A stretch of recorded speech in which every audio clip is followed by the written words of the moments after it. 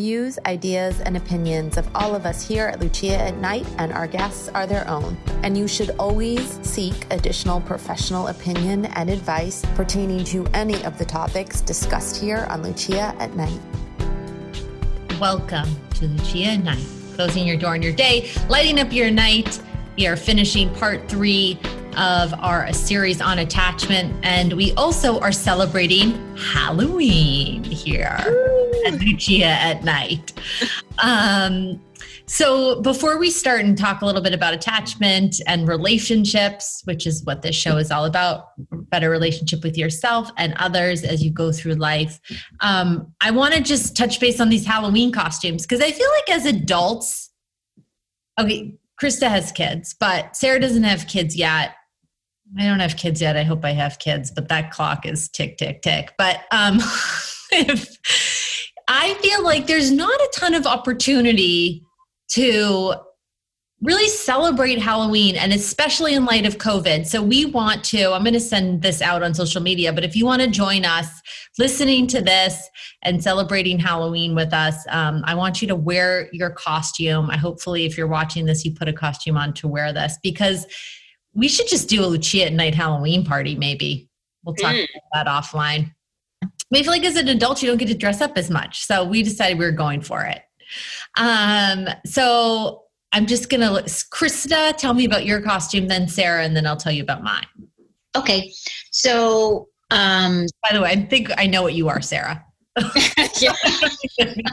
It's such a mystery. You are an elephant.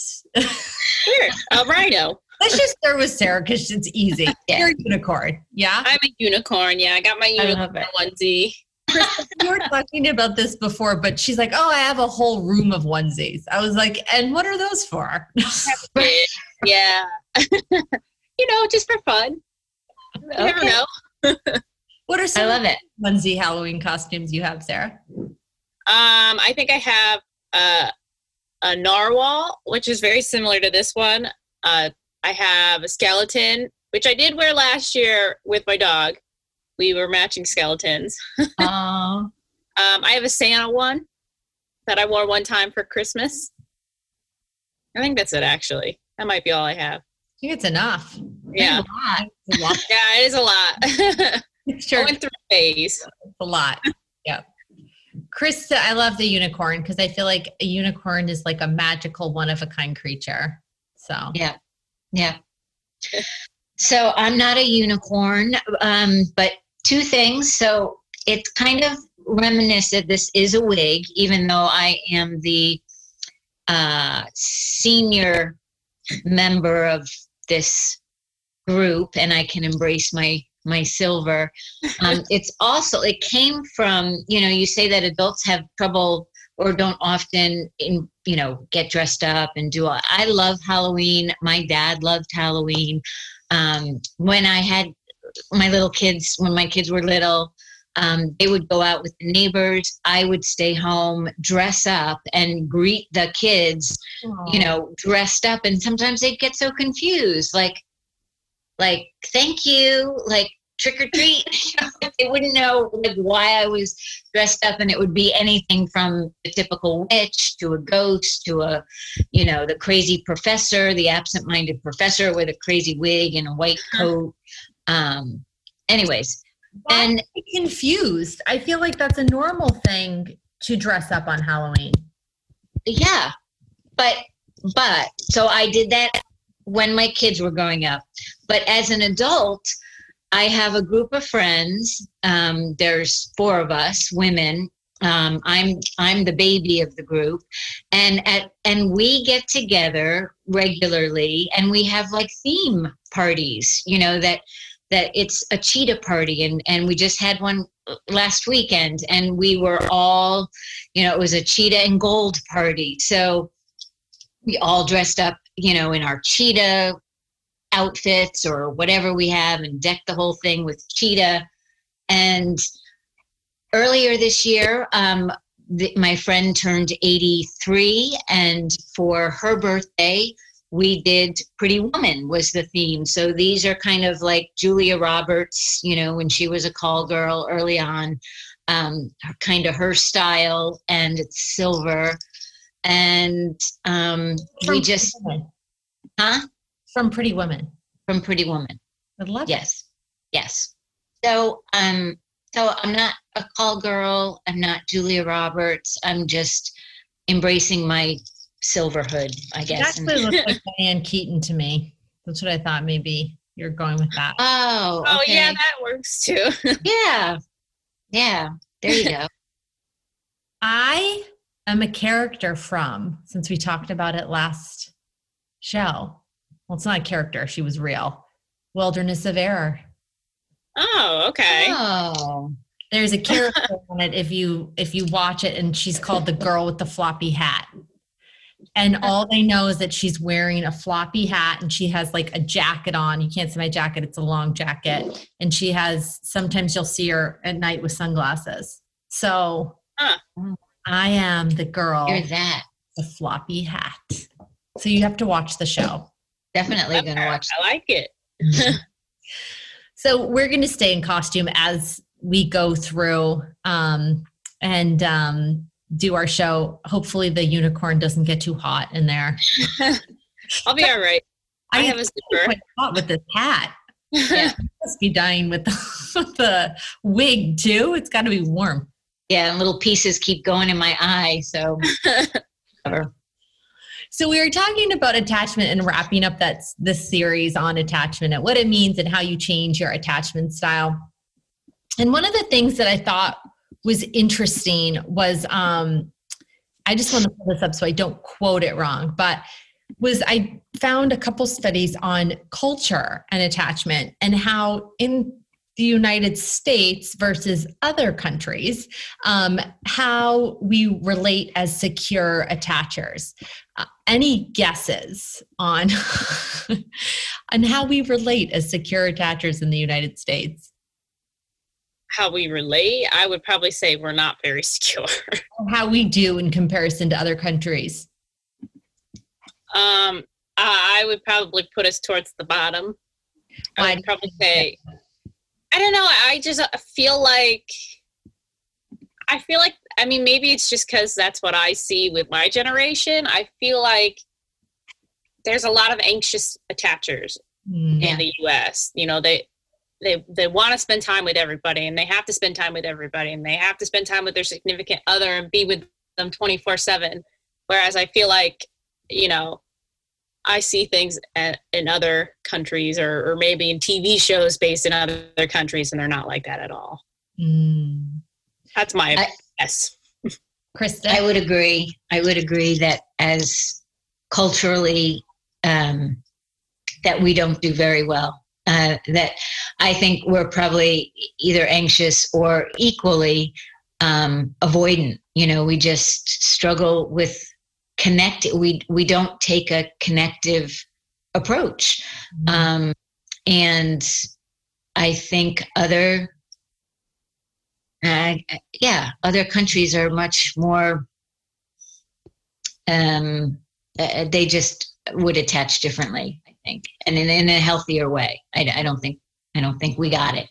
And I think that's what this study found. So the study was done over a couple of years, and it looked at these countries in particular. So collective countries, so companies that are companies accurate too, but countries that view people as collective, right? So Japan more, where they view things as us instead of me, right?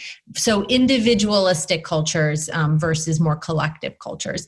And what the study found was the lowest % of secure attachment was actually shown in China and Great Britain. Those were the two lowest secure attachers. And that countries that showed individualistic, so more like me, so the United States, they had higher levels of anxious attachment, which is what Sarah said. I would have thought avoidant on some level because they were so focused on self, they wanted to get emotionally like to them. I don't know, there would always be a veil. But the study found that that individualistic approach actually created anxious attachers. So the study was done over 2 years. They found, though, that countries that went way too we, which is interesting because my ex-husband was like this. was more ambivalent attachers. So there was sort of a veil. So I think it speaks volume to where we're headed to. And we were talking in the last show about the social dilemma, right? And how social media is causing some problems. But in the dating world, have you experienced that? And anyone can answer that. I feel like I haven't been in it for a while, actually for a long while. So experienced what? More anxious attachers within the dating. Sarah's like, yeah. Well, I mean, not with me, but I've seen it with people, and I've heard stories. Yeah. So with your friends, it's more dominant then.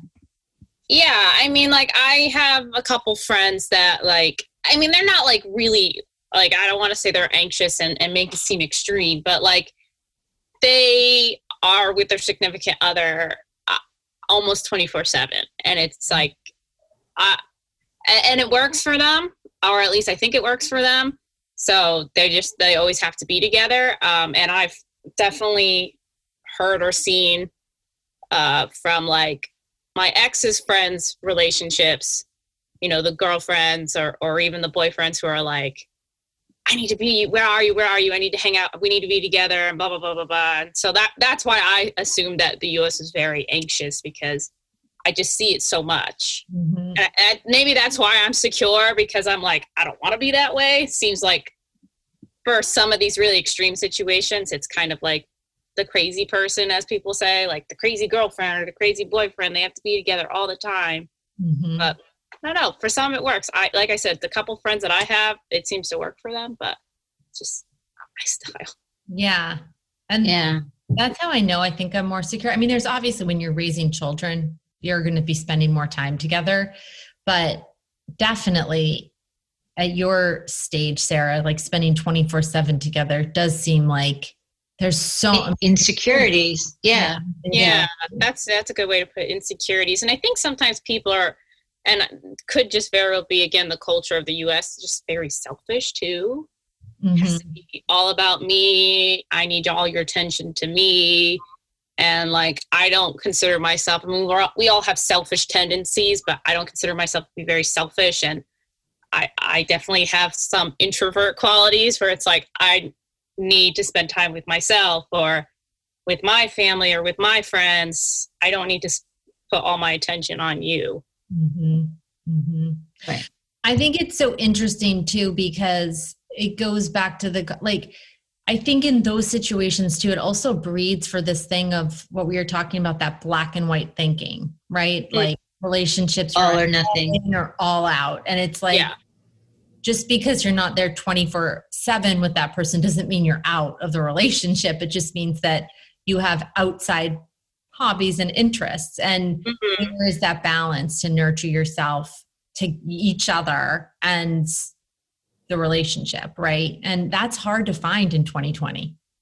I think that also speaks to the documentary that you talked about, the social media, because in our culture now, I know my daughter's 20 something and my son is in his early 30s, but it's so that instant gratification, and so you get the crazy girlfriend or the crazy boyfriend or someone that you're trying to connect with, and you get answer me, where are you? Mm-hmm.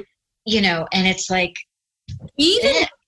even with online, oh, you mean that's what they want, that instant hit, right? It's that instant hit. And it is the same with online dating, if on Bumble, if you don't respond, right away, you're gone.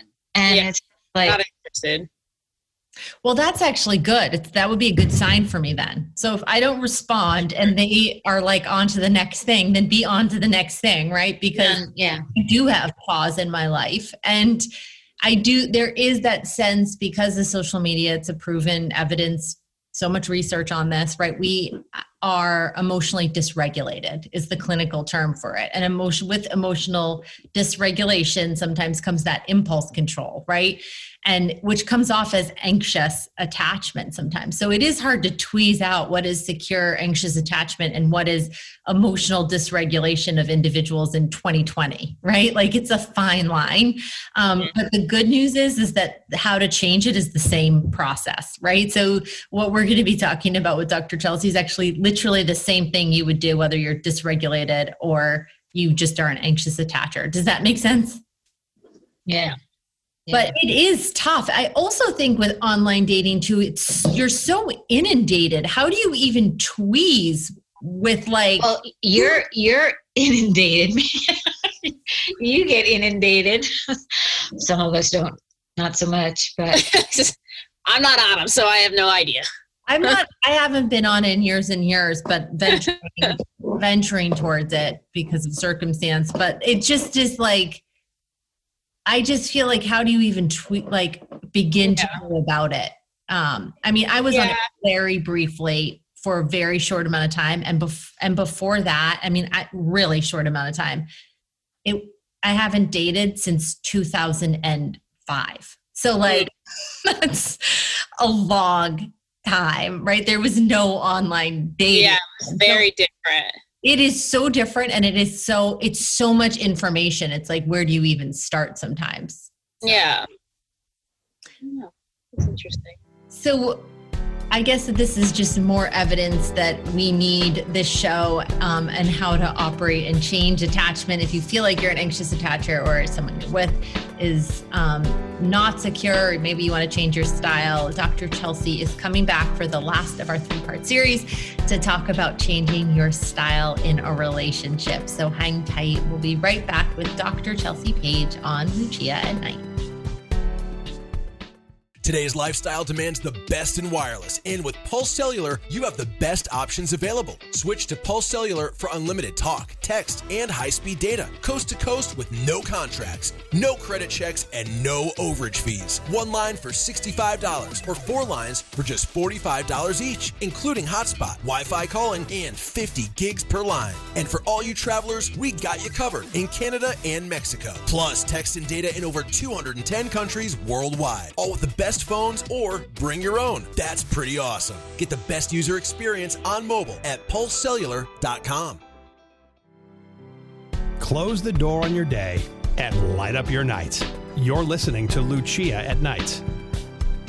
And we're back with Dr. Chelsea Page joining us again, finishing this 3-part series on attachment, what it is, how you can identify your own attachment and your partner's attachment, and this week, talking about something really important, which is how do we change our styles if we aren't secure attachers? So Dr. Chelsea Page, welcome back to the show.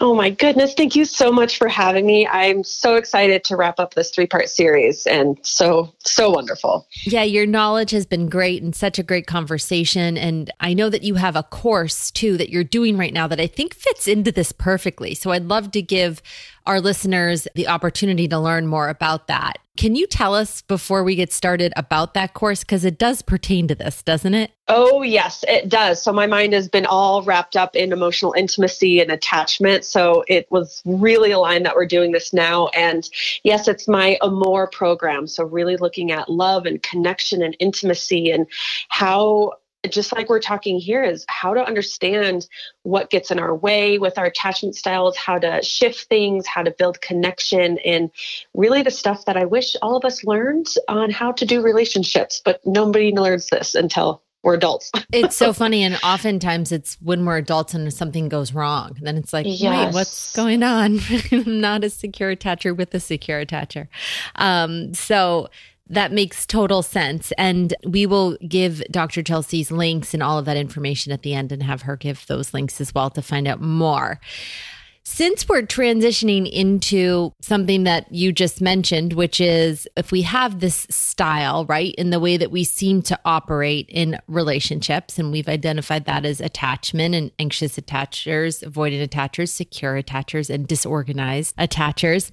How, if we've identified ourselves as one of those styles that is not secure, Can we work to change that style? That's my first question. Yes. And well, definitely first step is that identifying and having that awareness, because we can't shift and change things that we're not aware of. So we want to have this awareness, not only, just here, this is going to be an intellectual awareness. So learning these pieces, you don't want to just hear this and download it into your brain. You want to have the awareness and really be starting to shift things in your body. So this means taking small moves toward more of that secure attachment. So whether you're avoidant attachment or anxious attachment, or, that mix of both, the disorganized, doing the steps that moves you closer. So if you are, say, well, I'll use myself as an example because I was really anxious attachment. It's learning to do things like identify my own emotions and start sharing those vulnerably with others, because as an anxious attachment and as people pleaser, I wouldn't share those. And sometimes we share them in a way that's more of an attacking mode. So practice, it's just practice over and over and over again. It's what I like to call emotional push-ups. You get stronger and stronger. I mean, I love that. And I work with my clients to either help identify their style or identify their partners and sort of change their style to help their partners a little bit.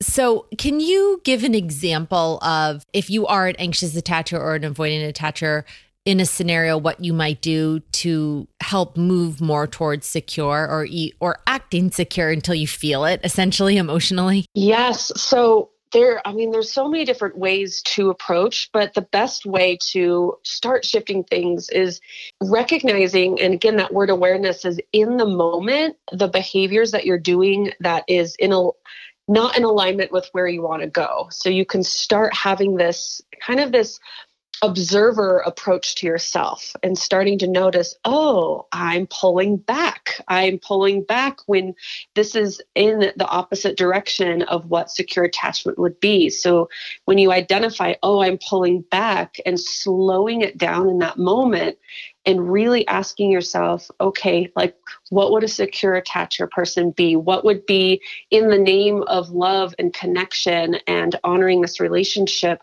what would the next move be? And I like to, when I'm working with people, to even just imagine this first step and not actually do it yet can be a nice kind of warm up time, because our minds are so powerful. And if you can imagine, well, in this moment, or if you're reflecting back on even, say, an argument maybe you had with a partner where you did withdraw, or if you were the anxious pursuer where you did maybe do this kind of critical attacking moment, reflecting back and go, oh, I could have done this. Can I imagine myself maybe having moved toward and telling my partner, I'm pulling back right now. I can feel myself pulling back.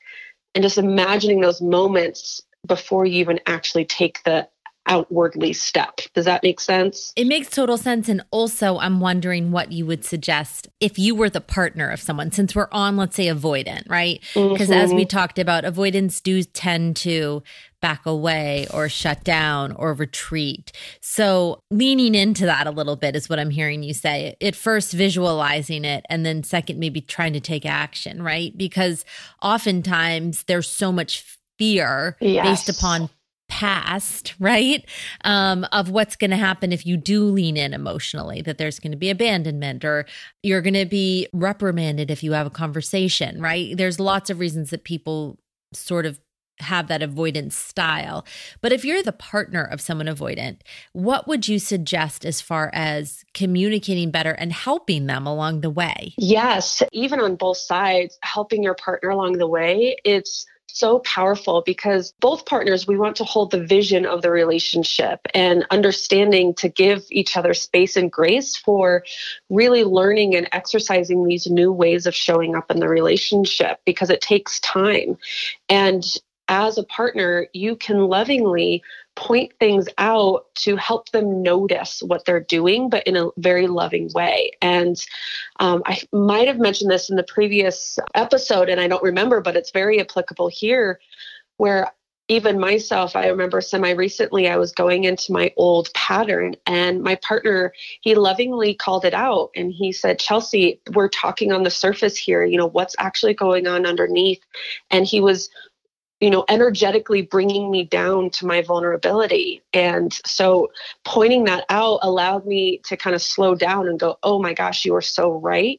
And then meet him where he was trying to meet me. So when we point that out lovingly and not like, oh my gosh, you're doing it again, and being critical or just kind of huffing and walking away, which would be part of that old cycle, that's a really beautiful way that you can help support your partner in the changes and transitions into this secure attachment.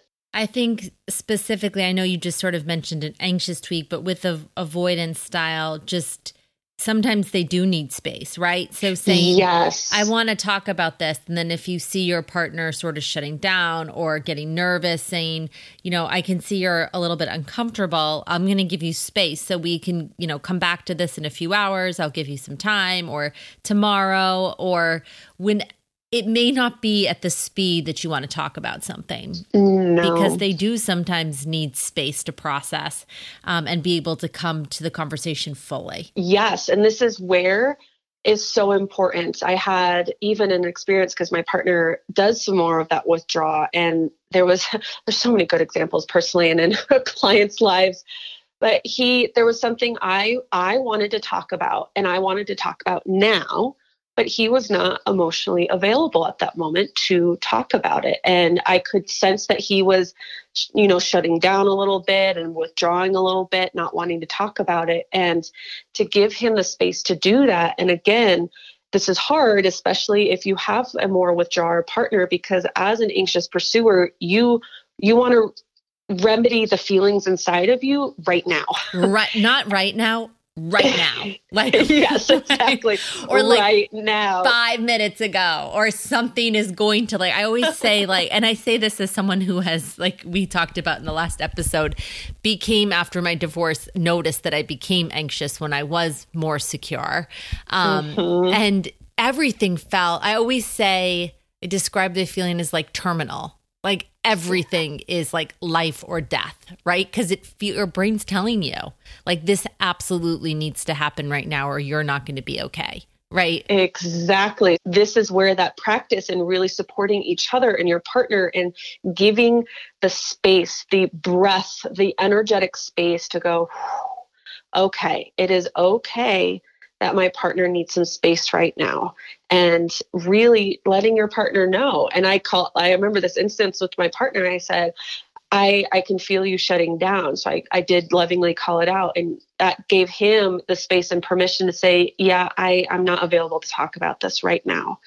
So that meant inside of me, and for the anxious pursuers listening, that means you really do need to take ownership and responsibility of the emotion and energy on the inside, and to practice the self-care and self-love and emotional management within inside of yourself, so your partner can have that space. But there's something in this too that you have to be careful, especially if you are a withdrawer or your partner is a withdrawer, is to create a safe container for that time frame of checking back in. Because if, as a withdrawer, if you say, I need some space, I can't talk about this right now, can we talk about this later? Later is, and I even talk about this in my Ignite Intimacy program around sexual intimacy, is later could mean later tomorrow, next week, next year, never. When does that mean? And that actually builds up the anxiety and the anxious pursuer even more. Yeah. So if you say, I need some space, can you give me an hour, or can I touch base with you tomorrow morning? Can you give me 10 minutes so I can just go breathe myself down a little bit? Then you're putting a safe container around the space that you want to take. Absolutely. Absolutely. Something you said, Dr. Chelsea, really stood out, which was going back to, if you are more anxious, how leaning into your partner and basically saying, we need to talk about this right now, right? For me to feel okay. I would like to fill in that gap. It would be, we need to talk about this right now, or I'm not going to be okay, right? And coming to that realization as an anxious attacker, well, that could be true too, anxious attacher, is that you are okay, right? Like you are 100% okay. And it does not feel like it. Those feelings do feel so terminal. They feel life or death. They feel immediate, but you are okay. And on the other side of actually not getting what you want in that moment is your growth. That's what I've experienced, and I've experienced in other people too. Is there's so much growth in that conversation not happening right there. Oh, 100%. And this is where, right, as a withdrawer, your task is to learn how to lean forward more and to bring out the emotions more because they are more dormant and more numbed out and silenced. And so that's the withdrawer task, is to lean in more. And the anxious pursuer, the task is to lean back and not be so flooded with the emotions and immersed in them, and to have that space and practice that when your partner asks for space, that to use that as a wonderful growth opportunity to go, okay, this is my time to practice and not being so caught up in my emotions, to really step out of them a little bit. So it's not just me, myself, I need to fix this now. It's okay, I can hold the space for my emotions and my partner needing space. And it takes practice. It really does, because that feeling of wanting to fix things now and do things now can be so strong. But when you breath, some listeners might roll their eyes because I know there's so much about breathing and take a big breath and all these things and yoga and yada, yada. But taking a breath in these moments on both sides, it activates your parasympathetic nervous system to calm down, because in those moments you're in this fight or flight mode, and to breathe and to remind your body that you're safe. Like you might be just like sitting at a restaurant with your partner and having this argument. You are safe. You're okay. You are grounded. And to remind yourself of that in a big breath can be so powerful. So we don't want to poo-poo the actual simple things, because they can be so powerful. I think that those are the steps towards it, right? Is putting that space. I always say best. Mm-hmm. So breathe, evaluate, set an intention, take action. So if you feel yourself getting really anxious or you feel yourself pulling away, right? Both sides of the coin, to breathe, to evaluate what's really going on here, right? What is the actual emotional threat to me? Or the actual threat to me? Is it a 10 because I'm emotionally feeling like a 10? Or is it a 1? So let me bring my emotions down to a 1 to meet this. And then take action on what that means, which it could mean leaving the conversation. It could mean making sure your voice is in check. It could mean leaning into the conversation if you're an avoidant, right? And taking action on that, whatever that is. But I think you're so right. We always want the like, okay, well, give me the fix. It's like sometimes the fix is step 1, breathe, right? Pause, take a breath, pause, literally let your limbic system calm and your parasympathetic nervous system, like you said, because it's on high alert right now on both ends of those coin. Yes. And just breathing that down. And one of the questions I love asking myself, as hard as it can be in the moments, and I want your listeners to know that doing these things in the moment, this is like expert status and something that it takes some time to really work into. So it's okay, kind of as I mentioned before, is you can reflect back and go, what could I have done differently there? And you can really do some emotional training even after the fact, and you can go back and repair those things as well. But in the moment, practicing that breathing down. And for myself, I repeat in my mind just to bring my mind on board and remind myself what the vision is what is the for us? What is the we in this situation? Because it's not just about me. It's not just about my partner. This is about us. What is the us win in this? And that might mean that, okay, the us win in this is I need to take a step back for a moment and let my partner have some space. Or the us in this moment is, you know what? Yeah, you're right, honey. Although this is something that is hard for me, you are right. This is something I need to work on, take ownership of where I might have messed up. Wherever the for us is, it could have so many different scenarios, but that is a really powerful question that I have found works really well for my clients and myself. What is the for us? I love that. I love that. Instead of you, me. And I feel like when you have secure attachment, that's so much easier to do. Because I have felt myself in those moments of anxiousness that I used to have that has drastically gotten as I work my way to secure again. It's interesting. If someone else is secure, I always say they can disarm me. I'm thinking of one person in particular that could just disarm me because he was so secure. And I could say something and he would be so non-reactionary to it. He would just be like, okay. Just so not, it like did not even faze him because he was so secure. And I remember once just feeling so anxious and reacting to it. And he just held me.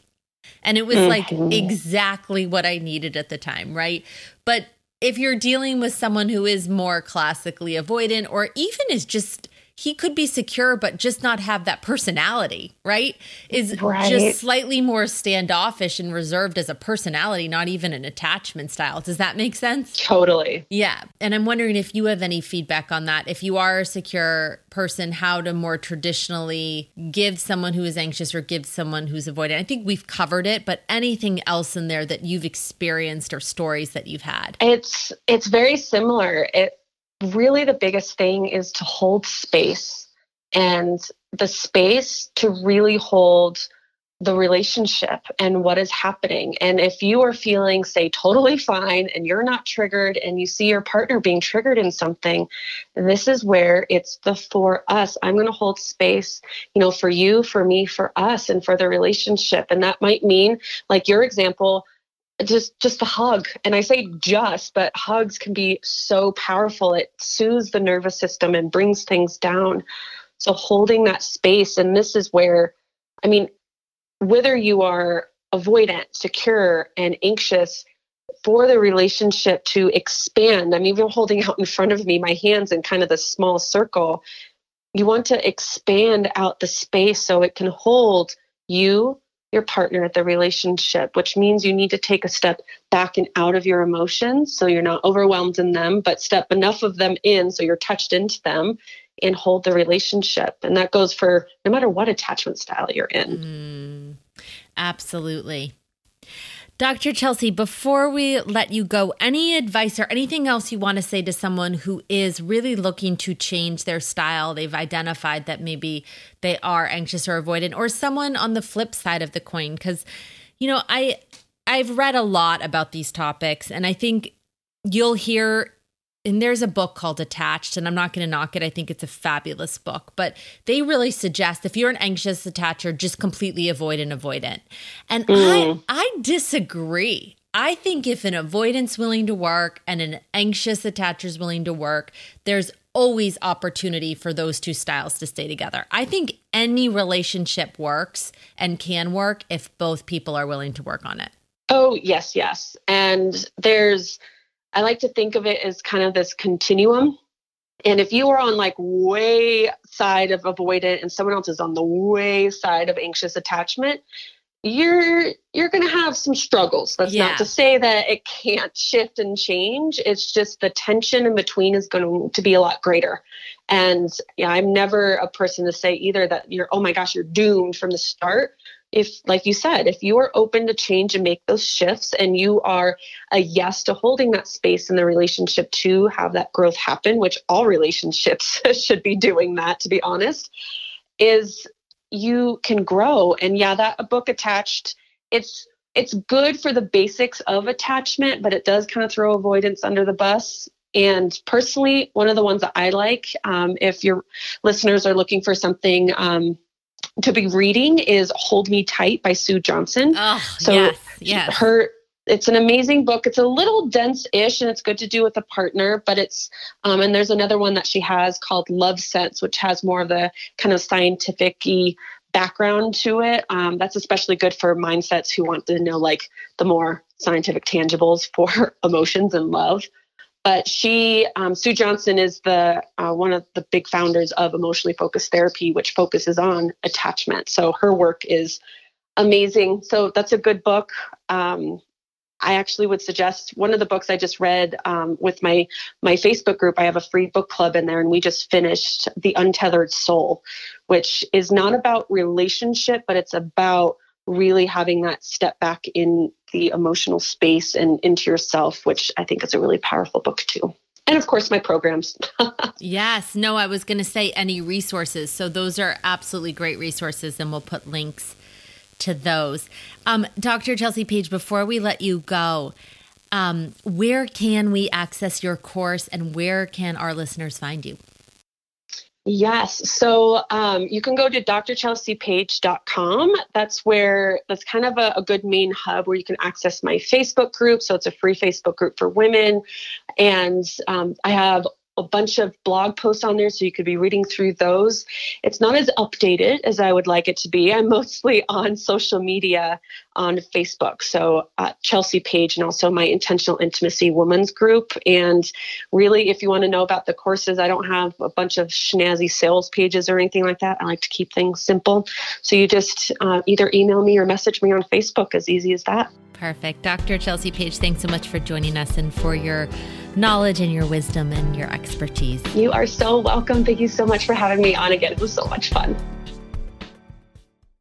Hey, it's Lucia, and I'm so thrilled to welcome you to my podcast, Well Seekers, bringing you simple, accessible, and real stories and solutions to find your happy and well from the mind down and to learn to form a better relationship with yourself and others. This is real. We're giving you simple, accessible advice and tools to make your mind, life, and world a whole lot more well, with knowledge, inspiration, honesty, self-care, and of course, a lot of fun. So join me and the rest of the Seekerhood as we journey to a mind and life you are going to love. Welcome to Well Seekers. It's a treat and a retreat for your day. You're listening to Lucia at Night. We are back on Lucia at Night, wrapping up our 3-part series on attachment and how, if you're having troubles and noticing these patterns in relationships, how you can help break those patterns for yourself, or work with the one that you love to make your relationship stronger. Because what's better than love? Honestly, love is my favorite thing. We all need it. No, As much as we say like we don't need love, we need it in some sort of capacity. Oh, who says they don't need love? Yeah. I don't know. I think people think love as in like relationships, and they're like, I don't need a significant other, but like, oh, excuse my room, I had to fix my sock. But like love is like family and friends, and it's like you need that. And I think people just misunderstand what love is. We are wired for connection. Yeah, we really are. And what I think is changed is, again, back to what we started this show on, is we are such an individualistic society, and it's not realistic, right? To be individualistic. There's this whole thing of like self-made and I did this on my own. No one does anything on their own, right? Even those people that are self-made aren't self-made. They have an army of people around them that have helped create them. Anyone that knows anything about business or even celebrities, that's a machine. It's a team. When people say I have a team, they have a team. Like, who's in your tribe? Who's in your team? So maybe you don't need an intimate partner relationship to feel whole. That I can get on board with. You should find that from within yourself. But to say that you like don't crave intimacy, that sounds like an avoidant to me, because we are born to crave intimacy. If you're not with someone, and when I'm not with someone, I feel lonely. It doesn't. Yeah, I have nights. Yeah, it doesn't mean I can be lonely. Yeah, it's okay to feel a little bit alone, right? Yeah. And to feel lonely some nights. If you're sitting home alone night after night, you're going to feel lonely, and that's an okay feeling, right? So I think we're so focused on you have to be. Yeah, you should be okay with who you are. But it doesn't mean you're not going to feel lonely if you're sitting there alone all the time. So we have these, I always say this, but these unrealistic emotional expectations, and they just bleed into these relationships. Yeah. So before we wrap up, 2 questions for you. One takeaway, since we're on it, that you've taken from this series on attachment that you want to share.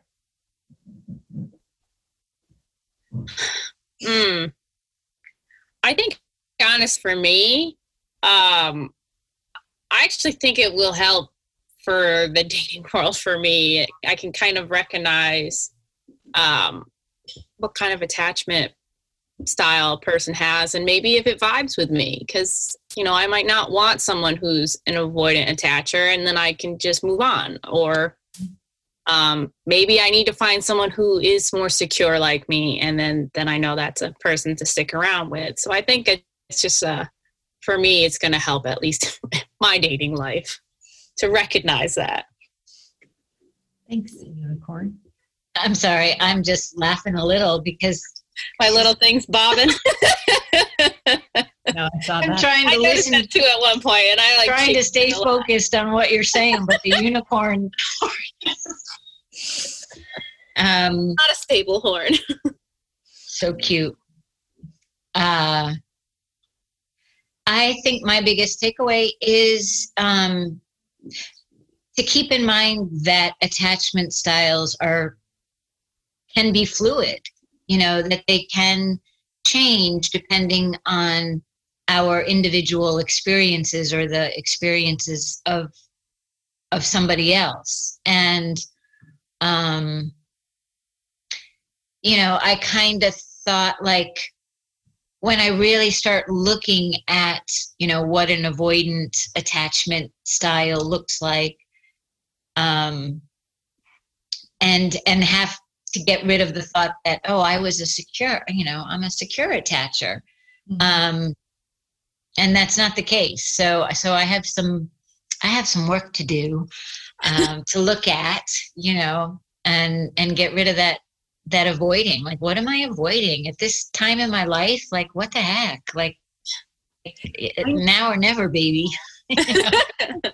Oh, I know I said this with Dr. Chelsea, but I think it's such a growth opportunity. That's what I took away from this, is like, this is, if you're one of the people I work with, I say this all the time, but we always say mind body, right? Your mind is part of your body. It's just body, and your brain is a body part, right? And your emotions that have to do with relationships are part of that body part. So just like you can, you know, be overweight and need to lose some weight, or maybe you have an arm muscle that you want to get in shape, you can do the same thing to your mind that's controlling how you emotionally regulate or output in a relationship, right? So this is your starting point. This is where you are, and just acknowledging this is where I am. And I want to work on this, just like you would work on any muscle group that you want to get in shape. Like, you are just getting this part of your mind in shape. And it's totally something that can be worked with. It's plastic, just like your muscle that you need to go to the gym and train. You just need to work on retraining your brain, another part of your body. But that sort of disconnect, that there's something fundamentally broken about you that will never be fixed. I think we just need to eradicate that. Does that make sense? Yeah. There's always hope. There's always hope, no matter where you are. And it's such a growth. One of my biggest growth opportunity, and Krista, you know this, absolutely, was being anxious with an avoidant to help me get back to feeling like I'm 100% okay with who I am. And then also learning like what true acceptance is of someone and meeting them where they are at, and be able to hold that space for someone else. So if you're anxious or avoidant, this to me seems like one of the most beautiful growth opportunities. So hang on to that and chase that secure attachment, because it's possible for sure. So before we go, we just want to talk about, because off camera, we were talking about the best Halloween costumes ever. If someone's listening before Halloween, maybe we can supply you with some ideas. So I want to hear your favorite Halloween costume ever, whether it was yours or someone else's. But also 2020 feels like this could be a year. I mean, I wonder how many people, not to make light of it, because a lot of people, this is a very serious situation, but you know that COVID-19 is going to be. Yeah. It's like, that's how. Just a little COVID cells are going to be walking around. Right. Yeah. We know COVID-19 is going to be here, and obviously Trump Biden. Mm-hmm. And Ruth Bader, RBG. Oh, we'll see a lot of dissent. Mm-hmm. Favorite Halloween costume? Krista, you had kids. You must I'm trying to through the year. Honestly, nothing comes to mind, but I think homemade costumes are the best on little kids, and they make like little garbage trucks, and the little kid is walking in it, or, I don't know. I always made mine up, and my mom had to like go create them. And she made them. Yeah. I was like pizza girl one year. I was like, I want to be pizza. Like, who's that? I don't know. I would be like a dinosaur one year. She just like always met the challenge of, there was this thing called Poochie when I was growing up. And I remember I was like, I want to be Poochie. And she was like, okay. It's like, but I don't want to be pink. I want to be blue Poochie. So I was like always changing things. She was like, good. I feel like moms are just, and dads too now, right? But growing up, my mom just really like took over Halloween and dressed 5 kids. And the amount of pressure that is. That's a lot of pressure. Yeah. Make those costumes. I was not a mom that made a lot of homemade stuff. The kids kind of, we had big boxes of stuff that I still have in my storage unit that they could just create. And my daughter probably more, and her girlfriends would just come up with these really fun, just silly things, like a unicorn onesie, a pregnant one, so they'd stuff a pillow inside of it, bounce around each other. Pregnant unicorn. I'm good. Spread the love with that little unicorn. Fun. I'll stick with this one though. To everyone out there, all the adults creating costumes and trying to get Halloween together, we see you, and it's really hard. So hang in there, especially this Halloween. Yeah, a lot of people aren't having it, I think, unfortunately. Yeah. Sarah, any Halloween costumes you want to share throughout the years? Oh, man. I've kind of been all over the place too. I was, definitely a clown one year. My mom made me a black cat costume one year. I think I was an M&M. We bought that one though. I would say is when I was younger, my favorite was probably, I used to love 101 Dalmatians. So I was a Dalmatian one year. So I think that was one of my favorite costumes that looking back on. But I know if you asked younger me, it would have been when I was a pink Power Ranger, because I was very proud. You could see it in my pictures. I was very excited and proud to be a pink Power Ranger. Aww. But I think I do like in college when we would dress up for Halloween, that was more of like let's make a costume or grab some things and figure out what we're going to do. And I found a lot of really like interesting costumes in. I had a football jersey and I made myself a Spice Girl. Like it was like simple, but it was creative and it was fun and it worked. Everybody knew what I was. Yeah, I feel like creativity, and this is just one of the things I've always loved about Halloween, is it's a chance to just like have fun, be creative, which we so often don't get to do, especially in 2020. I hope that you take the chance to just do something fun and creative, even if you're dressing up and watching the show, or dressing up and having dinner with friends at a nice social distance event. There's so little time for play in 2020, and Halloween is all about play. And it's just so good for your heart and your soul and your total well-being of your body. So that would be my encouragement and takeaway. Thank you, ladies, for your time and for your help with this series. And I hope everyone listening had something that they can take and hang on to, or hopefully help guide them to their own change and their own growth. And from all of us here at Lucia at Night, we hope that this helped you close the door on your day, light up your night. We wish you a happy Halloween. We also wish you peace. We wish you hope. We wish you light. And most importantly, we wish you love. We'll see you soon on Lucia at Night. Thanks for spending your night with us on Lucia at Night.